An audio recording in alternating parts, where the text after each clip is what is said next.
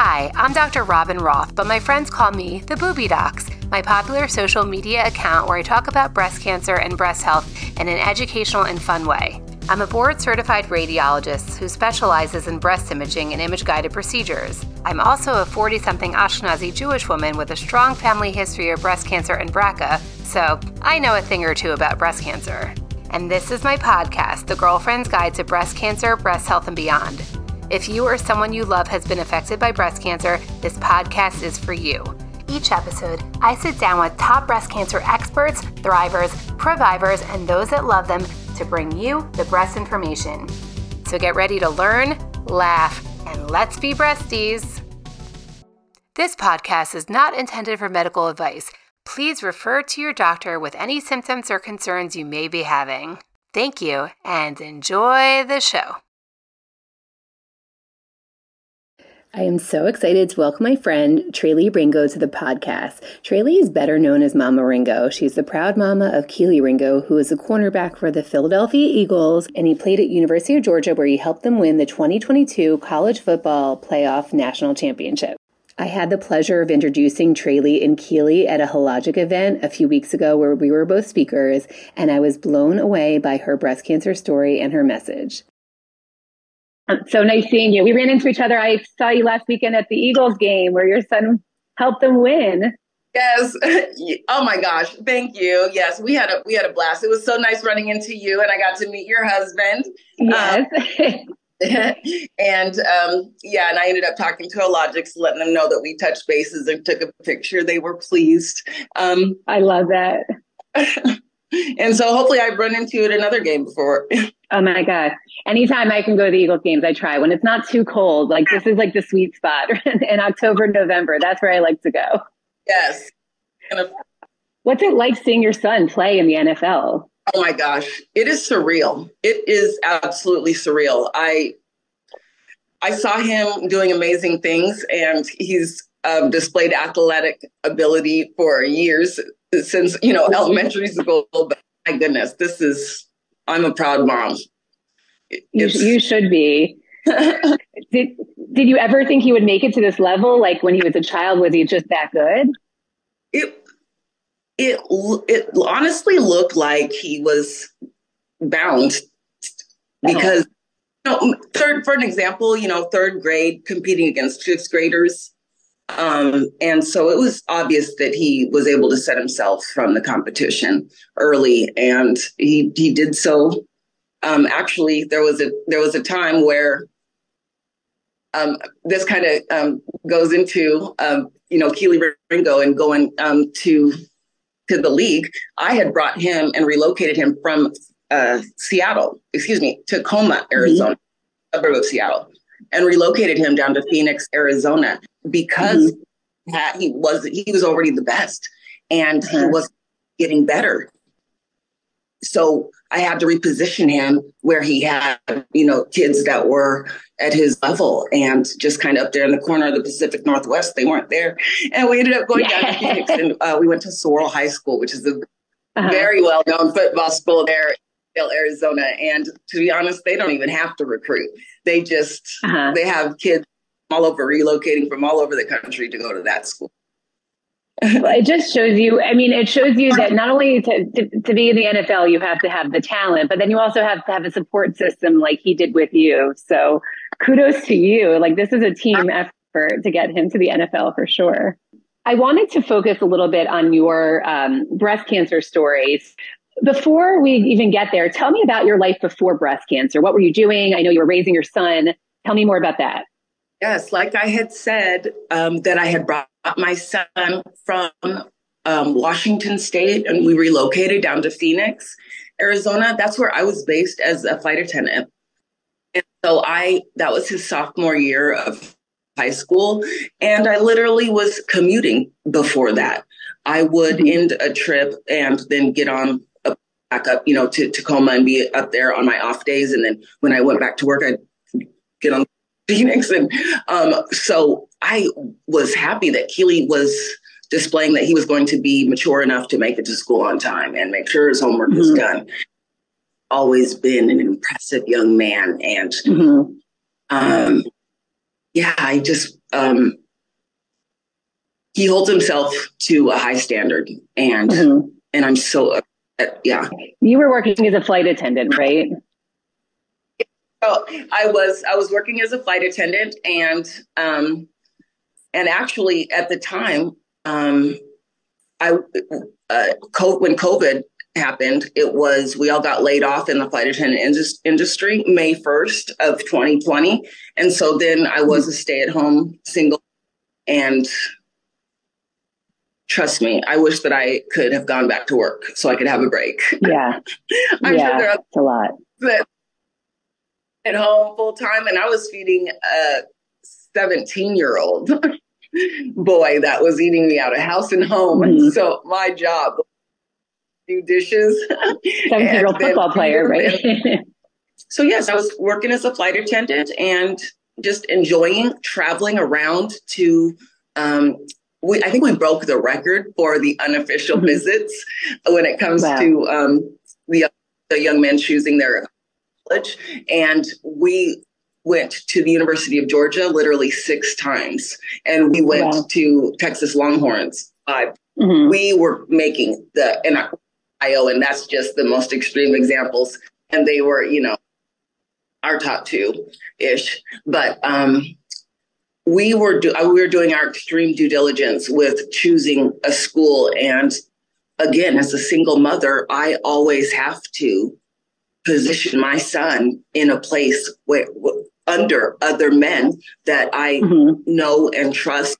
And there are other men that have played this role in high school and elementary school. And I just was going to drop my son off on a man's front door at college and not know really who he is and an executive decision. And I just did what I could, all of that weight on my shoulders. And we made the right decision. We had talked about this before about, being a mom, you put yourself second a lot of times.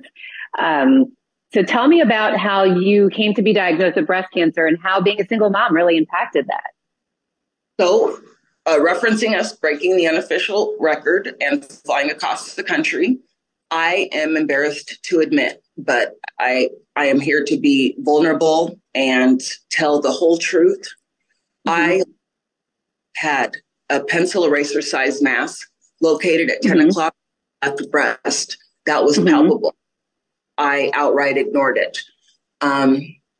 I was a busy single mother, and we were flying across country and taking care of business. I had bigger fish to fry, for lack of a better phrase. Yeah. I had more important things to do than to worry about my own health. I had to take care of my son. Went to the point that I didn't even schedule an appointment.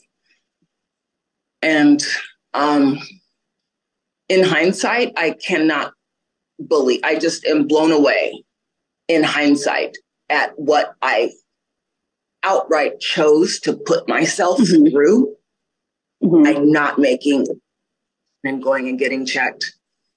That's why we're here on this podcast, because I think everybody can relate to, it's not going to happen to me. Yeah. And that's just where I was at. And then once I was diagnosed, once I received the diagnosis, I was, science. It was science. I wasn't in denial that it was cancer, but I certainly was prior to hearing the diagnosis, because I just didn't think it would be me. Yeah. I think that's so common. You feel something, you don't want to feel it. You don't want to know what it is. Denial is a huge part of it. And, I think that taking these complaints seriously and just recognizing that the earlier we can find it, the better, right? I think that's an important take-home message. So, if it is breast cancer, we have more treatment options and just you get better outcomes when we can find it early. So, as scary as it might feel to find something that is concerning, I think that the take-home message should really be just let's find out. Let's find out together what it is. Like, it's possible that it's not, right? But especially, like, there comes a point where people come in and they, they've noticed it and ignored it, and it's getting bigger. And at some point it gets so big that you just can't deny it anymore. And then it's always like a look of defeat. So, just again, like the earlier we could find it, the better. So just remember that in the back of your head. And yeah, I know that you probably regret not going sooner to the doctor. That's been through it. No, don't keep it in the back of your head. And center, and pay attention to your body. Do not ignore. Your body will tell you it needs help. My body was screaming, was ignoring it, and almost paid the ultimate price.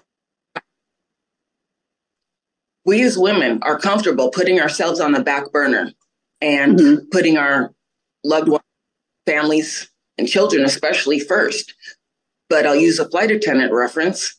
When the oxygen masks fall, they tell you to put on your oxygen mask before helping others. That's because you have to be okay. You have to be okay mentally, physically, psychologically, in every aspect. But women, we neglect ourselves, and we have got to stop. We actually need to spoil ourselves and maybe go get a foot massage and just stay in the right frame of mind so that we are happy and feel good and in our overall health and wellness. Then, I'm speaking in Zen terminology. And tapping around it, but it makes sense. I mean, you can't help yourself, help others before you could help yourself. Like, you can't got 3 young kids, and like my mental health, my physical health is like the first thing to go, unfortunately. And I think that as mothers, I think we all face that, especially with like mom guilt. Like, you're a flight attendant, you get so little time to spend with your kid. You don't have time to go to the doctor. Like, this will change my plans. But like, at the end of the day, this is God's plan, and we got to listen to, pay attention to ourselves and put our health and wellness first. So tell me about what that looked like. You found a lump yourself. How long did you take for you to get to the doctor? Was there a long time? Was there any barriers that you faced while trying to get an appointment, things like that? I outright ignored the mass again for 9 months, 10 months. And when my son was scheduled to report to school June 3rd of 2020, I was preparing for his departure and had already lined up, I was about to turn 40 and it's time to get my eyes checked. And at 40, let me go get this mass checked out and do my mammogram, which I will circle back to that subject because 40 years old is not the age to start, in my opinion. I'm with you. Okay, so you go and get it checked out. Yes. And so I had communicated to them that I had a lump that I could feel.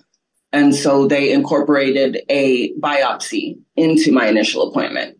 So I actually wanted to just take this opportunity to point out that if you have a lump or you notice some breast change, then you need to be scheduled for a diagnostic mammogram and an ultrasound. Okay, so a screening mammogram means you're asymptomatic, you're just getting your annual mammogram as part of your breast cancer screening, but a diagnostic mammogram means that you meet with a radiologist like myself. We evaluate the area of concern and we look at it further with ultrasound or extra pictures if we need, and we give you the results right there. And in her case, she needed the biopsy. For anyone who's listening, if you notice a change, make sure you're asking for a diagnostic mammogram and ultrasound. And so that happened. My son left and reported to school June 3rd. And it was, I think, maybe the 8th, I had my appointment. And then 12th, got the diagnosis. Well, it's good that once you got in, that things were moving quickly, right? Yeah. Yes.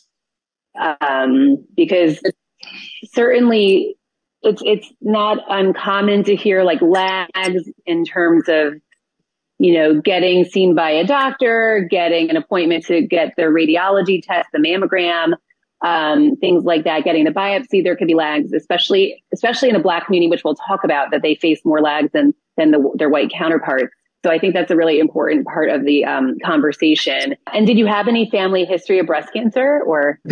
That was exactly what I was going to add. No, that's why I had convinced myself that it's not cancer. Right.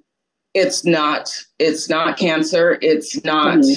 So you had talked yourself into believing that it was going to be benign. Right. Without a doubt, because cancer doesn't run in my family. I wasn't 30 years old yet. Mm-hmm. And I felt fine. And that was enough to convince me that I can at least wait till I'm 40 annually, beginning at age 40. But that's a mistake. That's a mistake. Yeah. I had, when my biopsy, they didn't have all the information, with my biopsy, but I was not in the beginning stages. Mm-hmm. I had almost stage 3, which actually, it sounds like it was stage 3, considering there were dead lymph nodes found in there were dead cancer cells found in my first 2 lymph nodes. And so it was communicated to me that it was stage 2B, stage 2.5, Right. But it was the point is, it was in the process of metastasizing. I think you bring up a lot of good points. So 40 is a pretty arbitrary number that's kind of made up by insurance companies as kind of like, the starting point at which it makes sense financially to screen the most women. But there are certainly plenty of women that will be diagnosed with breast cancer before the age of 40. 12,000 women a year are diagnosed with breast cancer before the age of 40.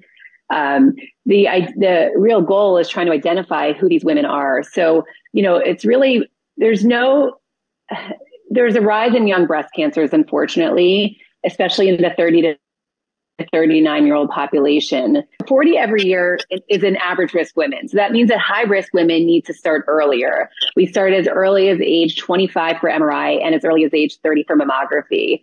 And really, the goal is to try to identify people that are going to get breast cancer early. But most people that get breast cancer, unfortunately, have no known family history or genetic mutations. So, that is often a false sense of reassurance for people. But I think that there's a newer recommendation that says that all women, especially Ashkenazi Jewish and Black women, should have a conversation with their healthcare providers about breast cancer risk factors before age 30, so we can identify high-risk women that might benefit from earlier or supplemental screening, such as yourself. But unfortunately, I don't even think with those things that you would be caught as a high-risk individual, because you don't have the typical risk factors. And that's what we're seeing, unfortunately, is that a lot of these people do not have those risk factors. So then it's really about knowing your body and advocating for yourself when you find something that feels abnormal to you and taking it seriously for yourself. Because, under age 40, we're not typically screening these patients for breast cancer. And that's where the disconnect is. And I agree with you. I think with this rise in young breast cancer, they used to kind of do a baseline mammogram at 35, just to hopefully catch the 30-year-olds that might have breast cancer. And I don't think that's a bad idea. I think it would be hard to get insurance companies and medical societies on board, because we even have difficulty getting 40 every year. There's controversy over that, which is a shame. Yeah. Wow. Yeah. It makes me wonder if I had stage 2B or stage 3A, stage 3A, because it was in the process of metastasizing, when did it start growing? Yeah. We don't know that. Right. We don't know that. And I see, as a breast radiologist, so I'm the doctor who's interpreting the mammograms, the ultrasounds, the MRIs, and then also doing the biopsies. I see young breast cancers every single day in my practice. I'd say the majority of patients we're seeing right now are in their 30s. We see 20s. I saw a 19-year-old the other day. And usually when they're that young, they usually have some kind of identifiable cause, like history of a malignancy as a kid and had radiation. That's why they're getting it so young. But a lot of these people do not have these, risk factors that we typically look for. So I think that patients and physicians need to kind of change what breast cancer looks like in their head, because a lot of people think it's an old person's disease. That's not the case anymore. It's actually going down in older people and increasing in the younger population. So I think we have to take that seriously. Absolutely. And that's why, that is literally why I've chosen to take, this is my new mission in life. I love it. It's like meant to be. Like, advocacy is so important. You have such a platform, and the ability to use this for something good is beautiful. So thank you. I'm here for it. I feel blessed that the cancer is behind me. And in all honesty, I am a retired fireman, paramedic and I am not able to be as active anymore because of an injury. Mm-hmm. So I have just felt like I'm not making the same contribution to society as I once did. And I just wasn't feeling good about myself. And this really back for me. And I'm going at it so strong. I have a big mouth. I want everybody to hear my voice, and I will scream at the top of my lungs to take breast health seriously. I don't care if I have to scare you into breast health. Comedy to incorporate, I will. However you hear the message, even if I love it. Like me, you will remember my message. Exactly. I mean, that's how we bonded over our love of advocacy and just the importance of using your voice to help so many people. And I have a small platform, so imagine what you could do with a big platform. It's really exciting, and I'm happy. I'll be cheering you on for the sidelines. I am so excited. So we're talking about beginning that mission of building my following at the Philadelphia Eagles. That is pending. I love it. And absolutely, I can't wait, because I love these fans. If it were to happen and unfold like it unfolded with the University of Georgia, then it is just, the platform is huge, and it doesn't matter what month it is. And it doesn't matter. I'm not just, advocating breast cancer. It's cancer. Yeah. It's cancer awareness needs to happen year round. It's the worst 100%. Thing. I want to prevent anyone and everyone from going through it. Everyone has to be upfront. Everyone has to be knowledgeable of their family history. Everyone has to care. And we can't wait till the last minute to decide we care about a pending condition, because then it could be too late. So you started the Ringo Family Foundation. Tell me a little bit about that. So it is still in the very, very beginning phases, and have an amazing partnership with Hologic. We are working on collaborating and what we're going to do moving forward. I'm hoping to be the face of this whole organization, by the way. I'm wanting to build this following with the Eagles, and I'm telling you, it doesn't matter what month it is. I'm sending people to Hologic. There's so much that potential here. Yeah. So Hologic is an amazing mammography company and imaging-based company that this is how actually we connected, right? We were at the Hologic breast cancer awareness event. What drew you to Hologic, and what made you want to get associated with them? The fact that they specialize in mammography. And I was just at our tour, I was just blown away at the staff and the space and what they're creating, and how it's going to focus on the health and well-being of just everyone in the collective. I am just so thankful to be a part of it. We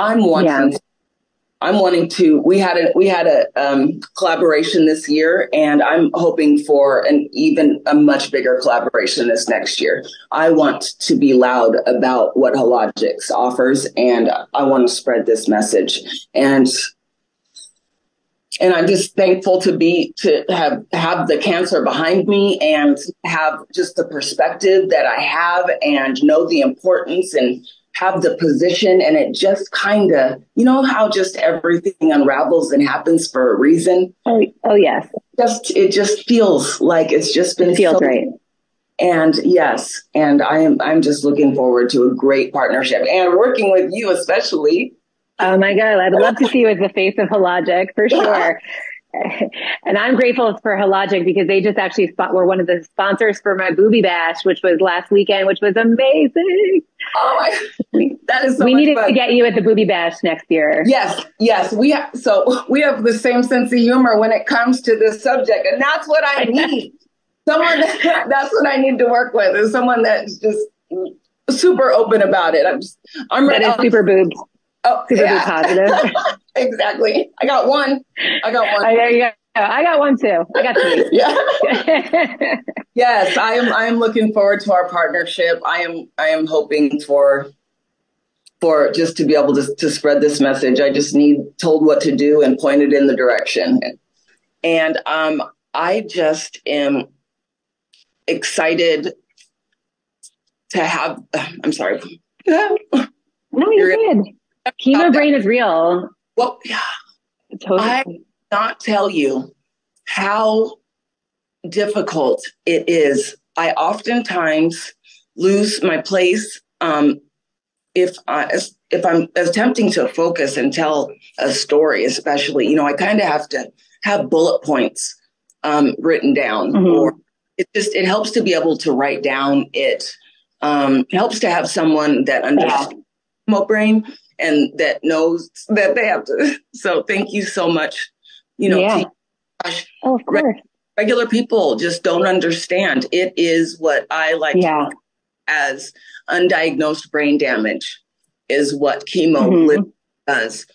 I have examples from my professional career as a paramedic.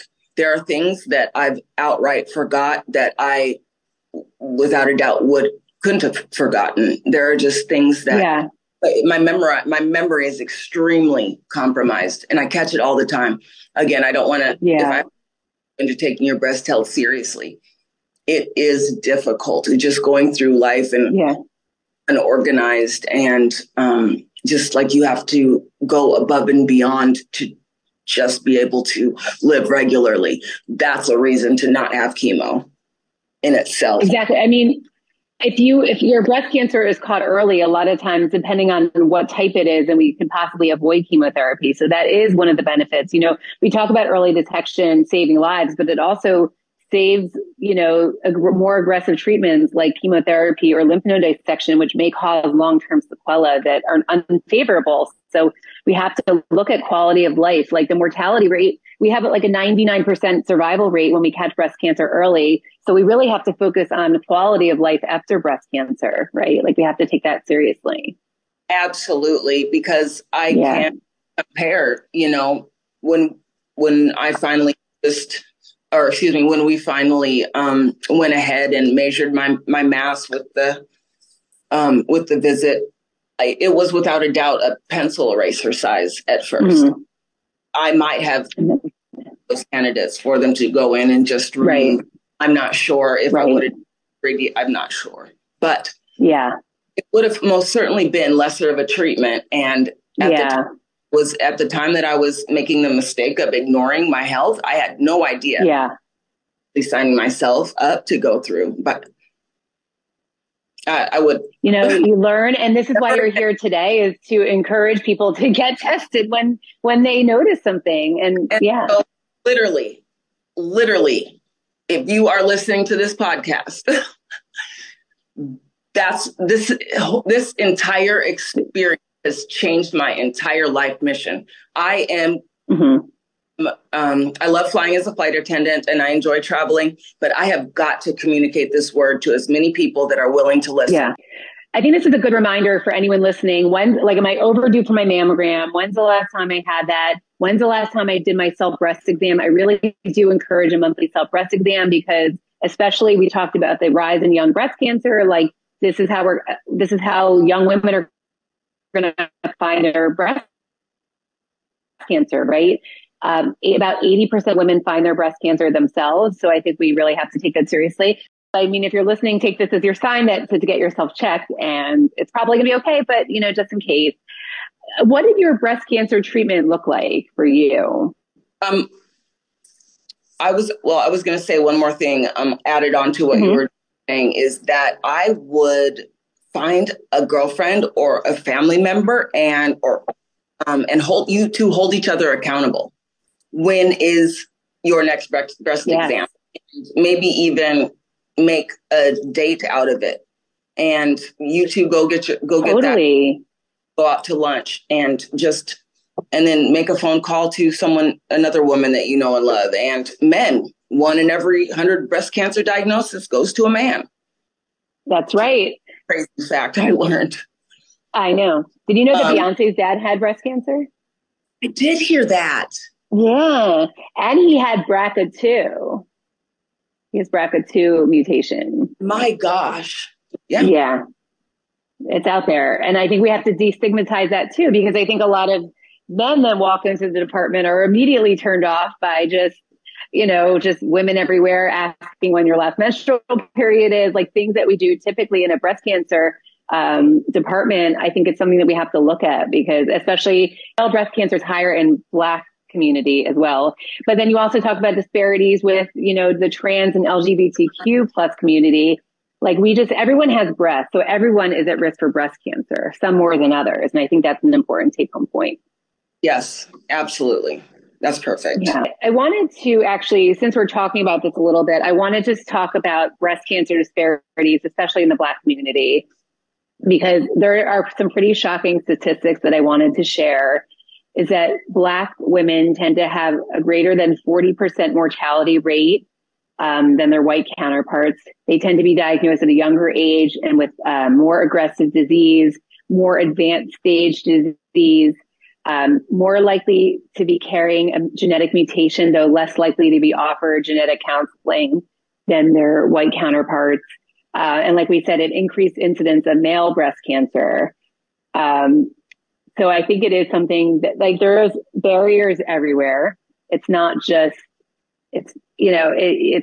like lack of insurance. There are true inherent blocks to a lot of Black communities to getting the care that they need. So I think it is something that we have to talk about. I actually have a whole episode dedicated. Episode number 5 is dedicated to breast cancer disparities. So I recommend that anyone who wants to learn more, go back and listen to that episode. But I guess, what is your message to the Black community about breast cancer in general? I will give this example. Mm-hmm. When I began a partnership mm-hmm. with a hospital in Athens, Georgia, after the interception, and regarding speaking, and they wanted me to bridge the gap, assist in bridging the gap towards the African American community and bringing awareness, because there is a problem when it comes to everyone that has on a white coat is also Caucasian, and it comes down to depends on the generation, trust, and there are just some hard times that we're still having to get over, and not everyone is ready for change and accepts that everyone has their best interest in mind. And I honestly had that experience firsthand at this organization that I was working with. I ended up separating with that organization due to the way I felt like I was treated when I went to the ER. I'm so sorry about that. It was unbelievable. So what did you experience? Okay. Well, I had an emergency with my back, which I'm now pending my surgery. I was having an emergency with my spinal cord nerve stimulator being replaced. So I had a major surgery and an infection brewing, and I went to my spinal surgeon, and the spinal surgeon said, "Hey, do not pass go, do not collect $200, go straight to the ER. I'm calling the ER to tell them that an employee and my patient is on the way. I need a copy of your work and fluid in your back stat." Only to leave me waiting in the waiting room. Upon my arrival, I waited in the waiting room for an hour and a half. They it was unbelievable. I was shaking and sweating, and I mean, no one in the lobby was presenting as horrible as I was. There was a woman who in and, you know, hopped off the ambulance gurney and jumped herself in the wheelchair. That's when I lost it and said, what is going on? Is it the triage's nurse's first day? It was horrible. Then they got me back, and I said, how has it been an hour? And I'm looking and I'm sweating and shaking and I can't believe that they didn't recognize that emergency. And then they got me to the back. I had 104 temperature, and my stitches blew open, fortunately. Oh, wow. And the infection came out. But it was right there in tubes, ready to go and travel up towards my spinal cords. It was a serious emergency. I almost died. That's so scary. And you're lucky it went out and in. Right. I don't know. And I just have to, it's horrible, but I'm going to have to come out with other racial experiences that I've had living in Georgia. Yeah. Because, and again, not again. I am half white and half Black. I have a very neutral experience, or very neutral perspective, and multiple experiences, and some are just blowing me away. I don't know if it was sarcasm, because my face was flashing across the screen every other minute for 2 months, or was it racism? What is the reason? Either you received a phone call from this neurosurgeon that said you need a copy of this blood work and fluid stat. Also, I have another horrible example also that is another situation. I have another situation that happened. I can say, long story short. I had a young lady that was working as my an assistant for me, and I had her in town from out of state. She came from Phoenix, Arizona, and she has her breathing was compromised, and so I ended up needing to take her to the hospital. She wanted to go to the hospital that I work, and I literally, you know what? Considering the treatment that I know and this was prior to my example. Considering how it is in the South, I think we'll have better luck if. Wow. So I grabbed my badge from my fire department, my paramedic license, and we went to a fire department where I was looking for a chief that, or someone that a Lou that I could just ask a paramedic student to start an IV and get her a breathing treatment. I just knew that would be more effective and that would be quicker. And so we went to the first fire department and it was closed. And second fire department, they were doing COVID shots. And the third, so only to find out that they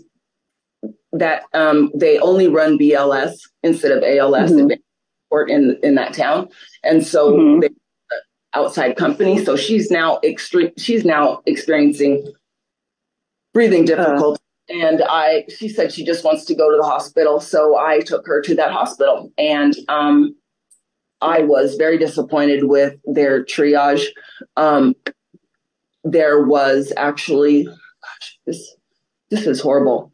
She is she is obviously a lesbian and looks and beautiful young lady. And I was in the triage with her and with the triaging nurse, and I just had on my badge from working in the hospital and wanted to communicate. Hey, I would would you please take care of my family, my people, just as I would take care of yours, because we both work here. As my badge.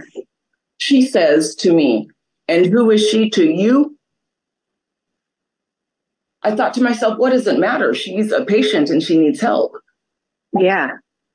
Fast forward, they ended up. It took them a while to get her back in the back room. They ended up giving her 5 breathing treatments, which it wasn't working. And they were talking about just my amateur paramedic. I said, she is not she's not ready to be discharged. This is not okay. And they Right. ended up discharging her home to my house where she was still having difficulty breathing. We called the paramedics. I asked them to take her to the other hospital in the town where she got admitted to the ICU for 6 days, but qualified to get discharged from this other hospital. Wow. And that's insane.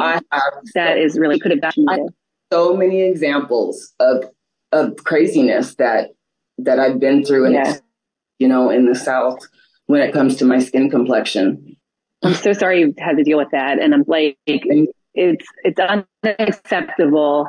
And I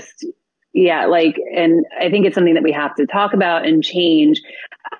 I forgot to mention a statistic, which is that it usually takes the Black community about twice treated. So like you said, like it's like early detection is key, but if you can't get in and you're facing barriers at every stage, it's not easy to, it's not easy to be persistent and be like, no, I know there's something wrong. A lot of times I think women, especially Black women, get medical gaslighting where they're kind of told it's not a big deal. You're too young for breast cancer. Don't worry about it. And that's not true. We know that's not true. Okay. What did your breast cancer treatment look like? As soon as I received the diagnosis, they threw me into Breast Cancer Treatments of America. And I began it like in 2 days. And it was the Red Devil. And it lives up to its name. And it was one of the worst treatments. I ended up, I started losing my hair right away, and it was so difficult to eat. It became really difficult to hold food down. It's not the cancer treatment. My gosh, you're hungry, but you want it, and you want to eat, but you can't. Everything tastes like cardboard. You just sit there and feel defeated through chemo. I remember. I was sitting there. Oh God, and it causes,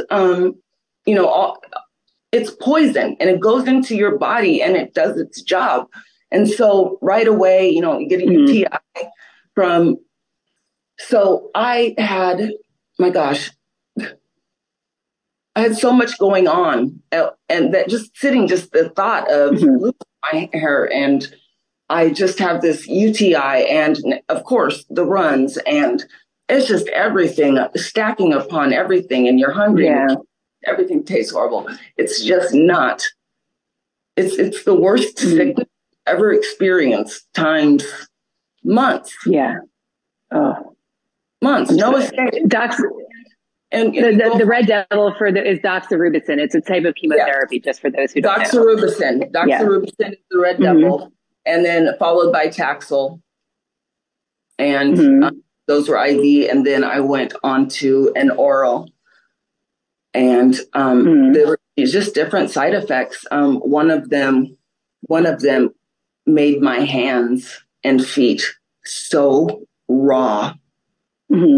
Couldn't use them. I couldn't walk on my feet, or I couldn't use my hands for anything. Everyone had to do everything for me. And it was difficult. It was, and then it was during the year of 2020. So everyone was in isolation. And that's so difficult. How many, so you did that for how many months, and then what? I did the doxorubicin and the Taxol back to back, began it in June, and had my double mastectomy in December. So it's about 6 weeks you have to be off the and that double mastectomy, I had family telling me that, don't do it. Don't do the double mastectomy. And I said, you don't understand what I've been through. Yeah. Every piece of breast tissue I have, and nipples too. So I don't want left anything. I don't want any chance of a possibility of this circling back to me. It was, again, the worst thing I've ever experienced. I cannot put into words what it feels like to be on your deathbed and then know that in a couple of days you'll feel a little bit better and you have to get back up and go in for another. It's just self-torture, driving yourself to go and do it. But you're fighting, you're in the middle of fighting for your life. You have to do it. That's literally when I can say that the phrase, you never know how strong you are until being strong is the only option you have.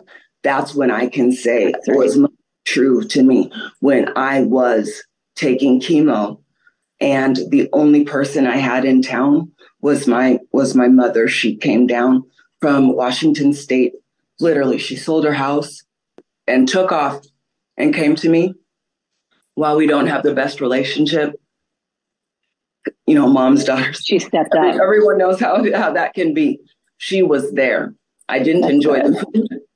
I didn't, but it kept me alive. Just not wanting to. I'm not going to argue, and so I'm watching, you know, country western shows. Just with Gunsmoke. I'm watching Gunsmoke while I'm on chemo. Like no breaks, no relief. Oh man! So that was like one of the hardest parts about chemo. It's watching country westerns with your mom. I mean, just not having. I mean, it was COVID, so I couldn't go anywhere. There was no break. There was no change of scenery. No one could come visit me. All I did was lay on my deathbed and wait to eat food that tastes like cardboard. And maybe the day before you go back in for treatment, maybe you're getting a little bit of taste buds back because it is wearing out, you know, it's wearing off, and you go back into redose. Then you do it again, right? Yeah. Well, look at you now. Like, you're so much stronger for it. And I know. Did you undergo breast reconstruction? I am in the process of undergoing breast reconstruction. Good for you. Honestly. What type are you having, if you're okay talking about that? I have expanders. I have one side that I had extreme complications from during the reconstruction, and that's the cancer side. That is from complication from Cancer Treatment Centers of America. If I want to say that I had to transfer out of there, I had the worst experience. I would not suggest anyone deal with Cancer Treatment Centers of America. They make it look pretty, but you are just a number. And I believe that this was due to lack of care and lack of wound care and lack of education. I think it's important there to mention that, like, your team, it's like a long-term relationship. So you have to find a team that feels right to you and feels like they're taking your complaint seriously. And it's just a good fit because this is a long-term relationship, right? Your team is very important. Exactly. Yeah. I was not made to feel that, unfortunately. I'm so sorry about that. So I am now flat on my left side, and I am done with reconstruction on my right. I have a successful implant. Good. And so we are in the process of waiting for my back surgery to schedule the day before Thanksgiving. Waiting for that. And so then I can heal from that, and then we can go back to beginning. Oh, well, I'm wishing you. I'm so ready to be back. I just want to be back to normal. So I know. So, and that's the reason why I was so quiet this whole, month of October, because it's a lot. It's triggering. I have a lot going on, but I just am ready to get back to it. I'm going to hurry up and have this and recover and be back at it. You got to be well. Yes. And I am going to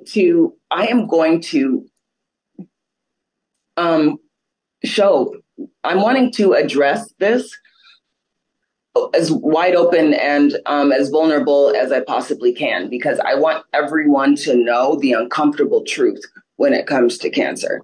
Again, I love that when I talk to people about breast cancer, they say, "You don't look like you'd have cancer."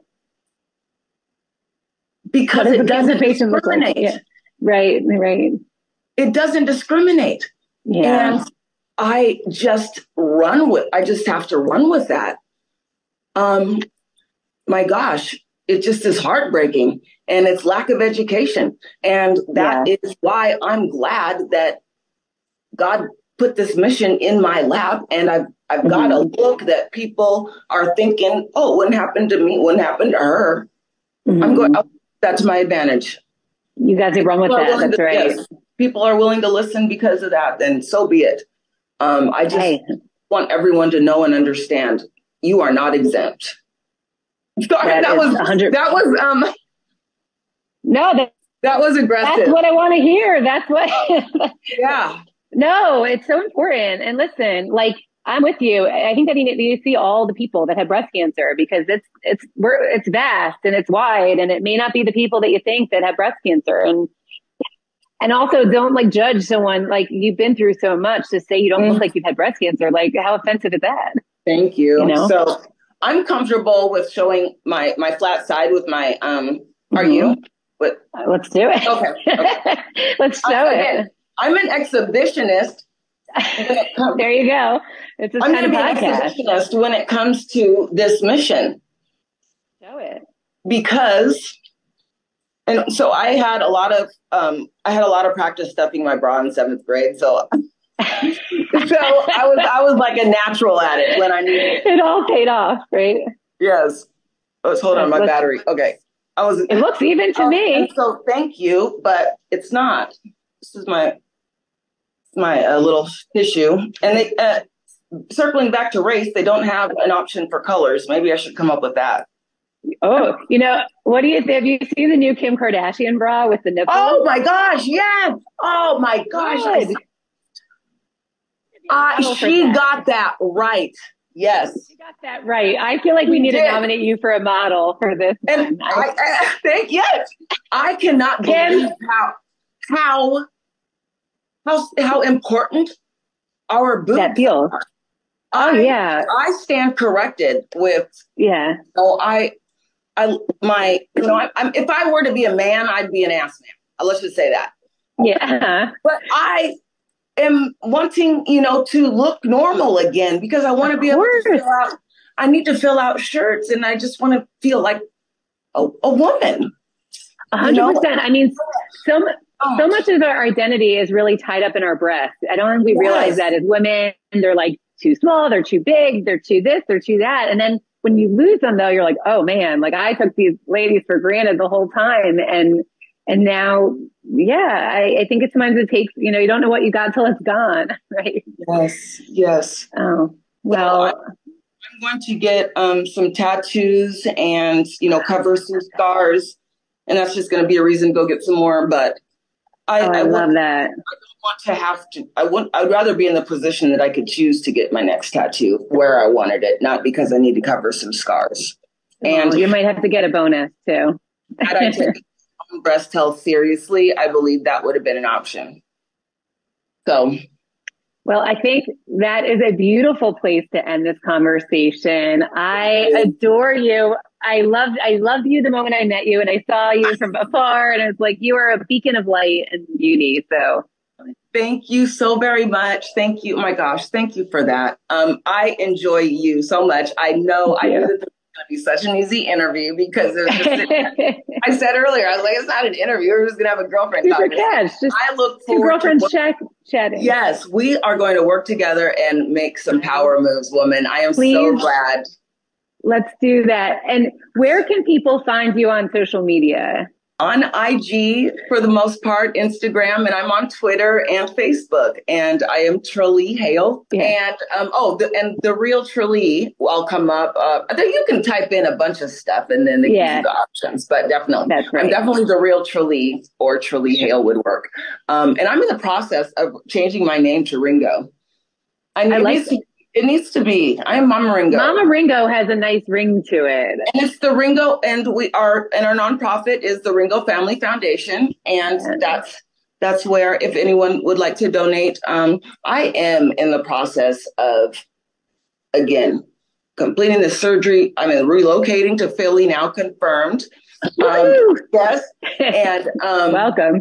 And then once I can get all that, I'm just getting back on this mission, and I just need to live an influencer lifestyle because I love to go live. I'm at the airport, and I'll walk in, and if I catch women, on the toilet, I'll just stop and say, "Hey, hello, my name is Tralee, and since I got you on the pot, you can't go anywhere. You're gonna listen to my message." And I tell them and let them out of the bathroom just in tears and hug me, and it's just always fun. And if somebody doesn't want to hear it, maybe they just walk out. But, I have good energy, and I just want to spread this message as far as I can. And that's the type of stuff that needs recorded. And that's the type of stuff I need to post. So that's right. So look forward to that type of interaction on my social media at The Real Tralee. That Instagram is where I'm going to be most proactive, but absolutely going to get going with this message as soon as I can resituate. Well, we have to get working together. I feel like we could do so many things together. I'm excited to see big things from you this next year. Only health and happiness and big things for you this upcoming year. Yes, thank you. And positive vibes only. Thank you. Yes, have the best rest of your day. So great speaking with you. Thank you so much for listening to this episode. If you enjoyed this conversation or learned something new, please go to Apple Podcasts and leave me a 5-star review and help spread the word. If you tell me you did, I'll give you a big virtual smoocheroo. And of course, make sure you follow me across all social media platforms at The Boobie Docs for more of the breast information. And a huge thank you to my podcast producer, Christian Cuveta, an amazing medical student who also wrote and produced the music for the show. Take it away, Christian.